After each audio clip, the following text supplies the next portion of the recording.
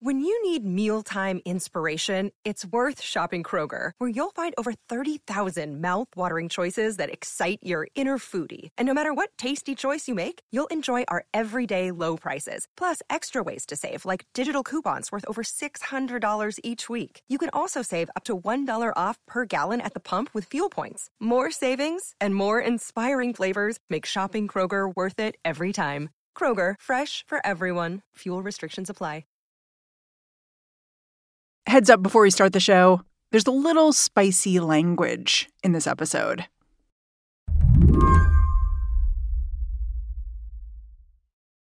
Michael Schulman gets to go to the Oscars now.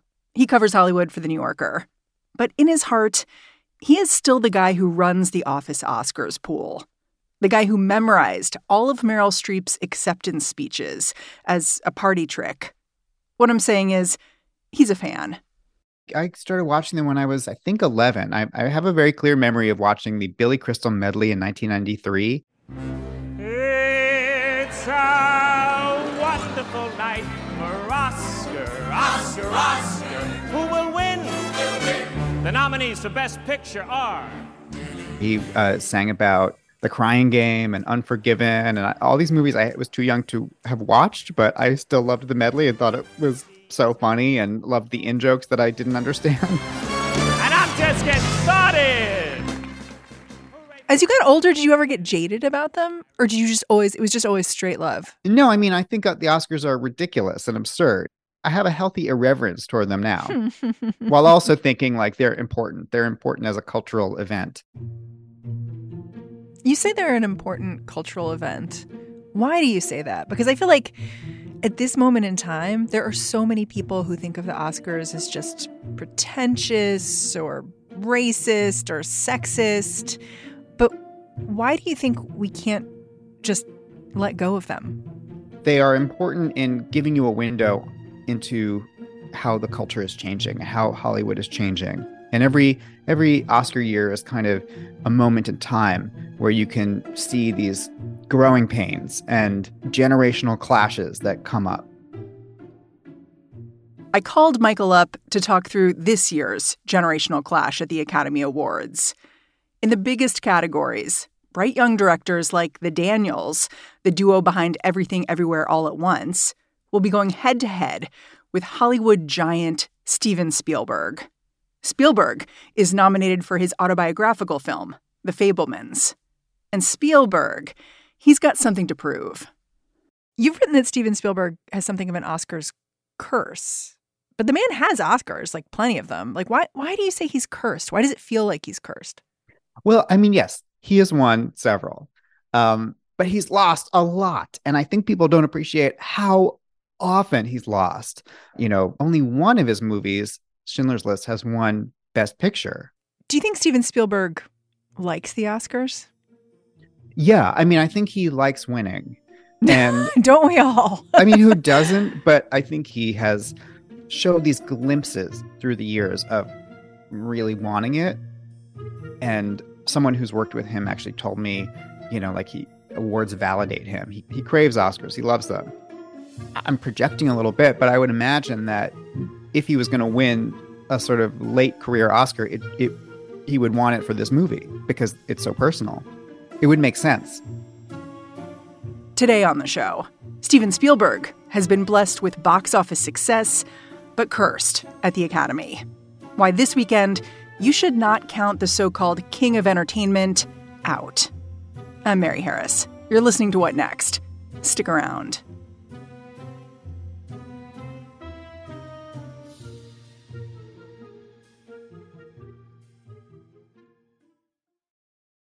This episode is brought to you by Discover. When it comes to your finances, Discover wants you to know they are the credit card that is always there for you. With 24/7 U.S.-based live customer service, everyone has the option to talk to a real person anytime, day or night. Yep, that means no more waiting for, quote, normal business hours just to get a hold of someone. We are talking real service from real people whenever you need it. Get the customer service you deserve with Discover. Limitations apply. See terms at discover.com/creditcard. This podcast is sponsored by Ramp. Are you the decision maker in your company? Consider this. For the first time in decades, there's a better option for a corporate card and spend management platform. Meet Ramp, the only corporate card and spend management system designed to help you spend less money so you can make more. Most corporate credit cards offer points as incentives, but those points amount to less than their worth in real cash value. Ramp's business cards offer you cash back, real money in your pocket. Plus, you control who spends what with each vendor. And Ramp's software collects and verifies receipts automatically, which means you'll stop wasteful spending and close your books in hours instead of days. Businesses that use Ramp add up to 5% to their bottom line the first year. If you're a decision maker, adding Ramp could be one of the best decisions you've ever made. And now get $250 when you join Ramp for free. Just go to ramp.com/easy. Ramp.com/easy. RAMP.com/easy. Cards issued by Sutton Bank and Celtic Bank, members of FDIC. Terms and conditions apply. Hi, this is Dahlia Lithwick, host of Slate's legal podcast, Amicus. If you're listening to this show, you might be interested in Amicus's live show that we're hosting in Washington, D.C. on Tuesday, May the 14th. My colleague, Mark Joseph Stern, and I will be talking to some amazing guests, including Sherrilyn Ifill and a sitting state Supreme Court justice, all about how originalism, a relatively recently invented way of interpreting the Constitution, has taken over the Supreme Court and radically reshaped the law. It's been doctrinal rocket fuel for the conservative legal movement and facilitated the rolling back of abortion rights, the expansion of gun rights, and the obliteration of the separation of church and state. And as another wildly consequential Supreme Court term careers to its end, the court's originalists are on a tear. But there's something you can do about it, and we hope you'll join us in D.C. on May 14th to explore the possible pathways out of the current situation. Go to slate.com/Amicus Live for tickets.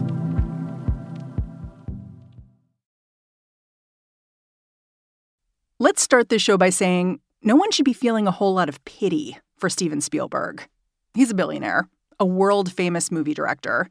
He's doing all right. But Michael Schulman says, if you're going to feel a pang of sympathy for Spielberg, you're going to do that while watching the Oscars.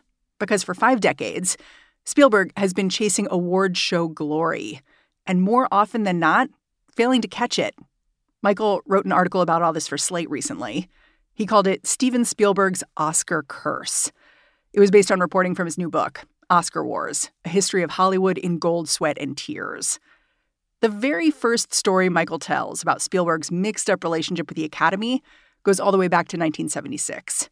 Spielberg was coming off the whirlwind release of Jaws, which had broken box office records, and he'd invited a documentary film crew to watch as he waited for Oscar nods to come out. My name is Steve Spielberg, and I just directed a movie called Jaws, and Jaws is about to be nominated in 11 categories.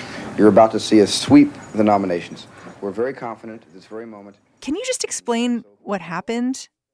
Right. So there was a documentary being made about the Oscars that year by something called TV. And I actually have a whole chapter in my book about the 1976 Best Picture race, which was an incredible year. It was One Flew Over the Cuckoo's Nest, Nashville, Dog Day Afternoon, Barry Lyndon, and Jaws, which is kind of the odd man out, you know, when you look at all of them. Wow. Like, that's the popcorn movie in there. It is as if God created the devil and gave him Jaws. And it was the first modern summer blockbuster. It beat the record for highest grossing movie ever made, finally beating Gone with the Wind. I mean, it was a pop culture phenomenon, and Spielberg was in his 20s. But I guess the question was, like, does that an Oscar make? So the movie was nominated for Best Picture, but Spielberg was not nominated for Best Director. And he was the only person who directed one of those 5 Best Picture nominees who was left off of Best Director. The slot went to Fellini. But in that moment, that the day of the nominations, he was in his office and this crew was filming him, and he is watching the announcers read off the list of nominated directors. And I didn't get it. I wasn't nominated. you can see in his face, he just crumbles, you know? He's so devastated to not be nominated for Best Director. And he starts joking immediately. He's like, oh, Fellini got it. Fellini. Oh, Best Actress is up next. The Shark was an actress. You know, just doing all this shtick to try to cover over how palpably disappointed he is. This is a dark day in Hollywood. Absolutely. Sun is shining, but this is a very dark day for our pal. The greatest picture of all time was made, and they haven't recognized the director. Who made it? The Shark? It's a matter of logic. And he didn't show up that year. He didn't go to the awards. Wow. And he does say in the clip, like, this is a commercial backlash. Like, basically, people aren't nominating me because I was winning too hard already. Yeah, he says, everybody loves a winner, but nobody loves a winner. To you watching this footage, like, what did it tell you about Spielberg and his relationship with the Academy? I mean, it was an embarrassing human moment. I mean, I can only imagine like the instant regret he felt at having a documentary film him, because you wouldn't do that if you thought they were going to capture you being humiliated. Right. And then the guy who wrote the screenplay of Jaws, Carl Gottlieb, I interviewed him for the book, and he said something so amazing. Wait, where's this quote? I have to pull it up to get it exactly right. He said, it didn't fit his master plan at all. He was going to be acclaimed as an auteur director. It was like Hitler getting to the English Channel and not being able to cross it. Oh, brutal, but also like so honest about what they were seeing. Yeah. So after this loss, it's not totally a loss. I mean, Jaws, amazing film, did very well in lots of ways. It's just that he wasn't nominated for Best Director. After what happened here with Jaws, like, what happened next for Spielberg? Did he shift what he was doing to become more Oscars friendly, or did he go in a different direction? No, I mean, we all remember the Spielberg movies of the 80s. I mean, E.T. E.T. Phone Home. Raiders of the Lost Ark. The Ark. It is something that man was not meant to disturb. You know, these are gigantic blockbuster, crowd-pleasing hits. And, you know, no one can be too sorry for the Spielberg of the 80s, who was, you know, becoming the most successful director of all time. And yet the Academy just would not give him an Oscar. And I think basically the reason is that he was seen as, you know, the hit maker, not necessarily the artist. And even when he made a kind of prestige movie like The Color Purple, people still didn't want to give it to him. And the next year after that, he was given the Irving Thalberg Memorial Award, which was obviously a kind of consolation prize. It's like they do this every so often when someone is clearly not winning who should have an Oscar. The Academy feels like they should have something. They give them one of these honorary awards. Eventually in 1993, Spielberg made Schindler's List. And this was the film that kind of broke that initial curse, I guess you could call it, with the Oscars. Mm-hmm. Can you tell me about that year and what it was about Schindler's List that you think shifted the tide for Spielberg? I mean, Schindler's List was really an event. You know, I remember going with my parents and grandparents. You know, we're a Jewish family. We all went together. It was an important thing for people to see because it was a movie that hadn't really, like no other that had been made about the Holocaust. And it was far from just an entertaining movie. It was almost like a referendum on what the Holocaust was and how we should remember it and how it should be depicted. Yeah, it was interesting. At some point, I was talking to my husband about the Holocaust. We were watching a TV show that had a depiction of the Holocaust. Mm-hmm. And he was like, yeah, when I was growing up, like it would have been in really bad taste to depict the Holocaust. And I thought about Schindler's List and how big of a deal it must have been for him and his family when it came out, because it was a depiction of the Holocaust by a Jewish director who was like writing this story and telling it, you know? Yes, and I think it felt like an important movie, no matter what people thought of it in the end. It was inevitable that it would win the Oscar. I mean, I even spoke to the guy who was in charge of running the Oscar campaign for Schindler's List, and he told me, like, basically just, don't fuck it up. You know, there was really no competition. And he was right. It won 7 Oscars. It won Best Picture and Best Director. And that is, to this day, the only time Spielberg has pulled that off, those 2 awards. In the years since Schindler's List, how many Best Pictures Oscars has Spielberg won? Oh, none. That was the only one. After the break, is Spielberg missing out on Oscars or being robbed? And will the Fabelmans break his so-called curse?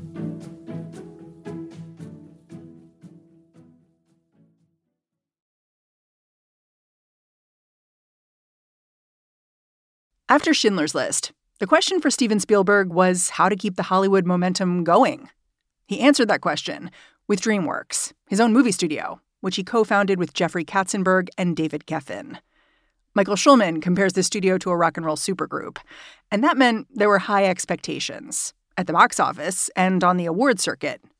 In 1998, it seemed like those expectations were being fulfilled with the release of Saving Private Ryan. Some private in the 101st lost 3 of his brothers and he's got a ticket home. It's not going to be easy finding one particular soldier in the whole damn war. Starring Tom Hanks and Matt Damon, Spielberg's World War II story seemed like a shoo-in for Best Picture for a lot of reasons. And it was not only his tribute to, the greatest generation. He very explicitly said it was about honoring his father, and he had a rift with his father for many years. He blamed his father for his parents' divorce. Yeah, so it was really part of his own personal reconciliation with his father, Arnold Spielberg. And so it was important historically, it was important personally for him. And it was, a craft achievement. Everyone talked about that opening sequence, that long D-Day storming the beach at Normandy sequence, which was, a battle scene like none had ever really been shot. So anyway, comes out in that summer, months go by, everyone's thinking, okay, we've got our Best Picture winner. And then along comes Shakespeare in Love in December at the very, very end of the year. Young Will Shakespeare is having a bad year. His last 2 shows flopped.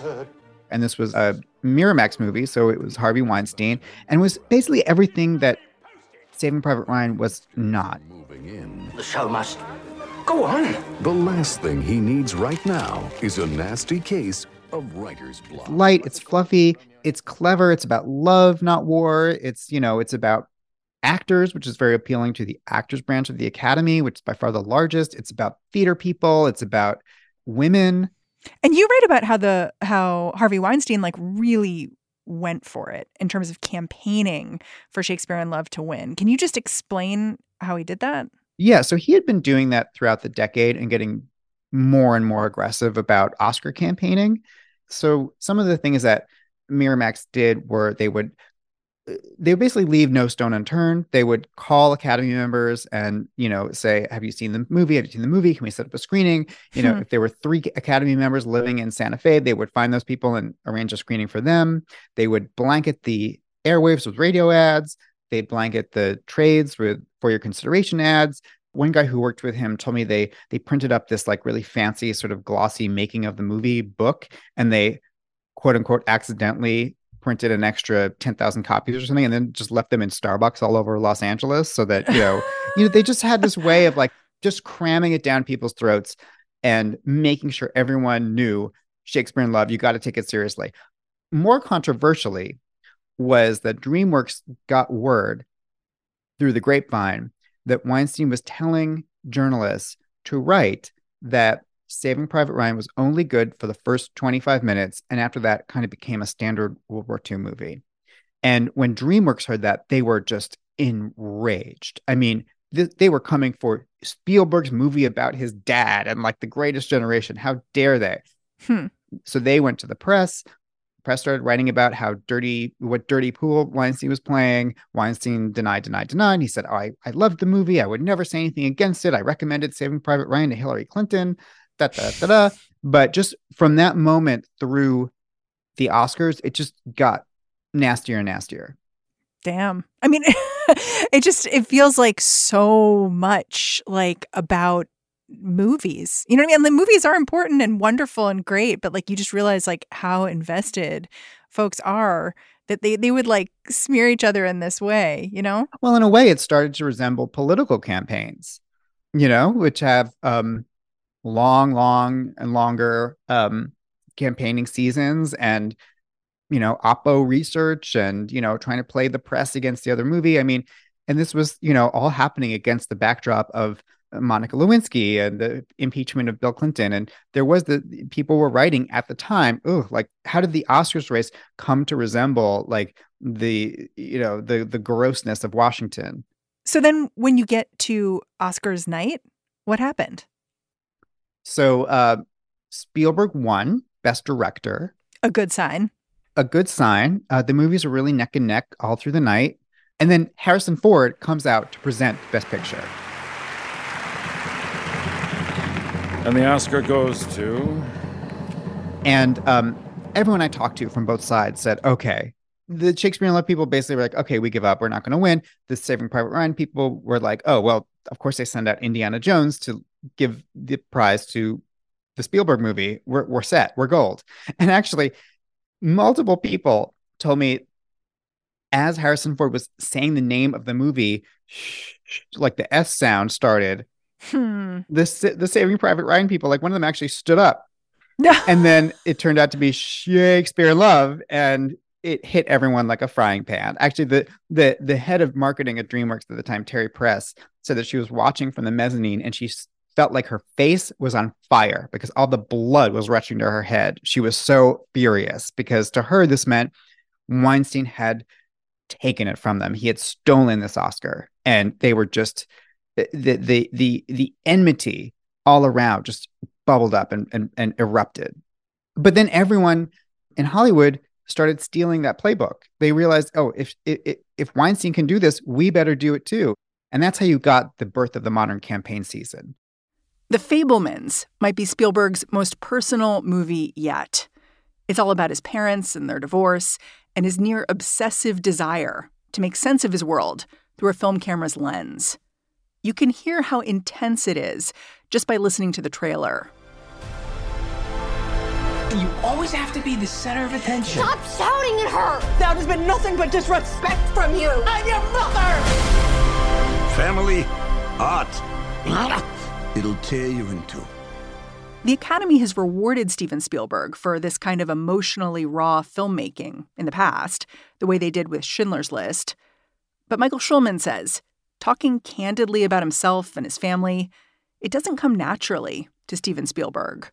And when he does talk about this movie, it's quite touching. I mean, I saw him when it premiered at the Toronto Film Festival. I was there and went to a press conference, and he was on stage talking about how basically he wrote this movie with Tony Kushner during the shutdown, during the pandemic, and it really came out of this almost mortal fear of like extinction. He was like, I don't know how long I'm going to be here. I don't know how long humanity is going to be here.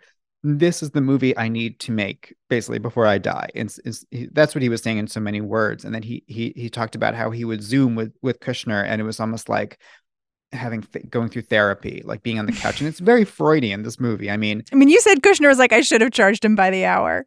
Right. You know, like that's the kind of jokes they were making, because it really did seem like we were looking into his psyche in a way that he hadn't even looked at his own self.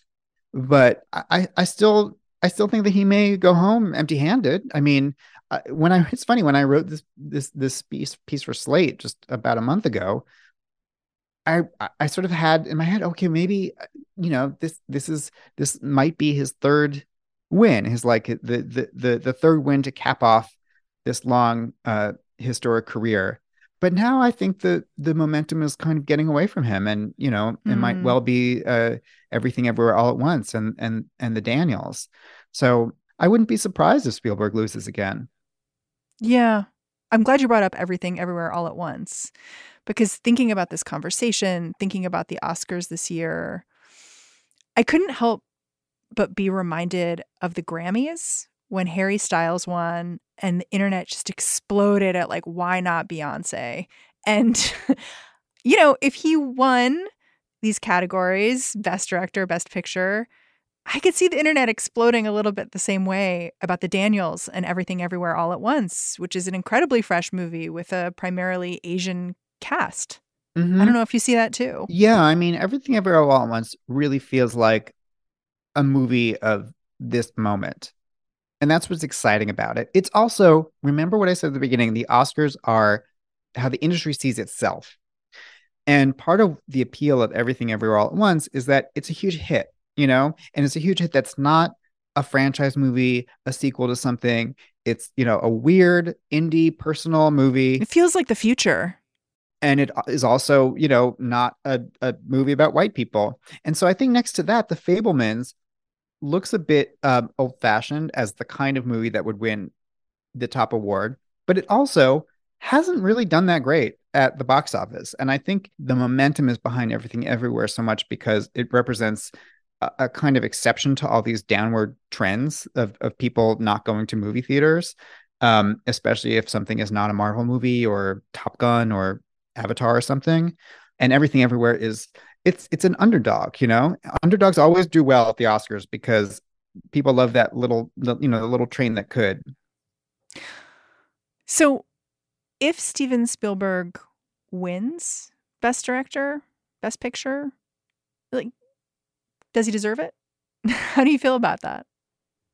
Does he deserve it? I mean, if you're asking about my own personal taste this year, The Fabelmans is my favorite movie this year. You know, if he wins, I think that it won't be undeserved, but I think it'll also represent how people feel about Spielberg as a person, which is kind of inextricable from how they feel about this movie. And when I saw the movie in Toronto, you know, I didn't always connect with it, but I always felt like, okay, this is a valuable cultural document because this person has given us so much popular culture and ingrained, you know, his imagination has defined so much of our shared cultural language, you know, everything from E.T., Jaws, all of this stuff. And it's important for us to know on that level just what motivated him, what got him into this. And I think no matter what you feel about Spielberg, if you're a fan or if you're not, I do think in order to understand the giant footprint he's had on American popular culture, this movie is a major source of information. It's funny you say, like, if he wins or loses, whatever, like the decision is kind of based on how you feel about Spielberg.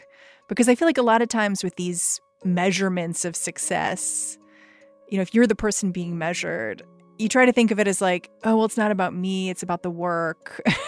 You know, like this is not a judgment of me. This isn't a yardstick of me. You're actually saying the opposite. You're like, no, this is a yardstick of him. Well, I hate to shock anyone by saying the Oscars are a popularity contest, but they are. Michael Schulman, I've had a great time talking to you. Thank you for talking to me about all things Oscars. Thank you. This has been fun. Michael Schulman is a staff writer at The New Yorker and the author of Oscar Wars, a history of Hollywood in gold, sweat, and tears. All right, that's our show. If you're a fan of What Next, the best way to support our work is to go join Slate Plus. Go on over to slate.com/whatnextplus to find out how. What Next is produced by Paige Osborne, Elena Schwartz, Madeline Ducharme, and Anna Phillips. We have been getting a ton of support from Jared Downing and Laura Spencer. We are led by Alicia Montgomery with a little help from Susan Matthews. Ben Richmond is the Senior Director of Podcast Operations here at Slate. And I'm Mary Harris. Go track me down on Twitter, say hello. I'm at Mary's desk. I'm handing off the reins to Lizzie O'Leary and the What Next TBD crew. Make sure you check out her show tomorrow and Sunday. And I will be back in the feed come Monday. Talk to you then.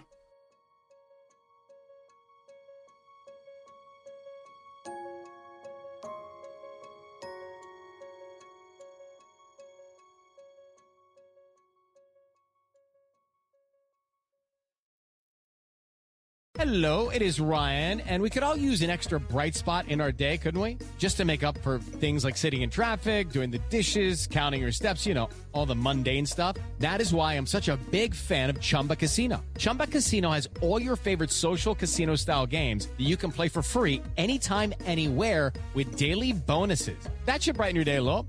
Actually, a lot. So sign up now at ChumbaCasino.com. That's ChumbaCasino.com. No purchase necessary. VGW Group. Void where prohibited by law. See terms and conditions. 18+.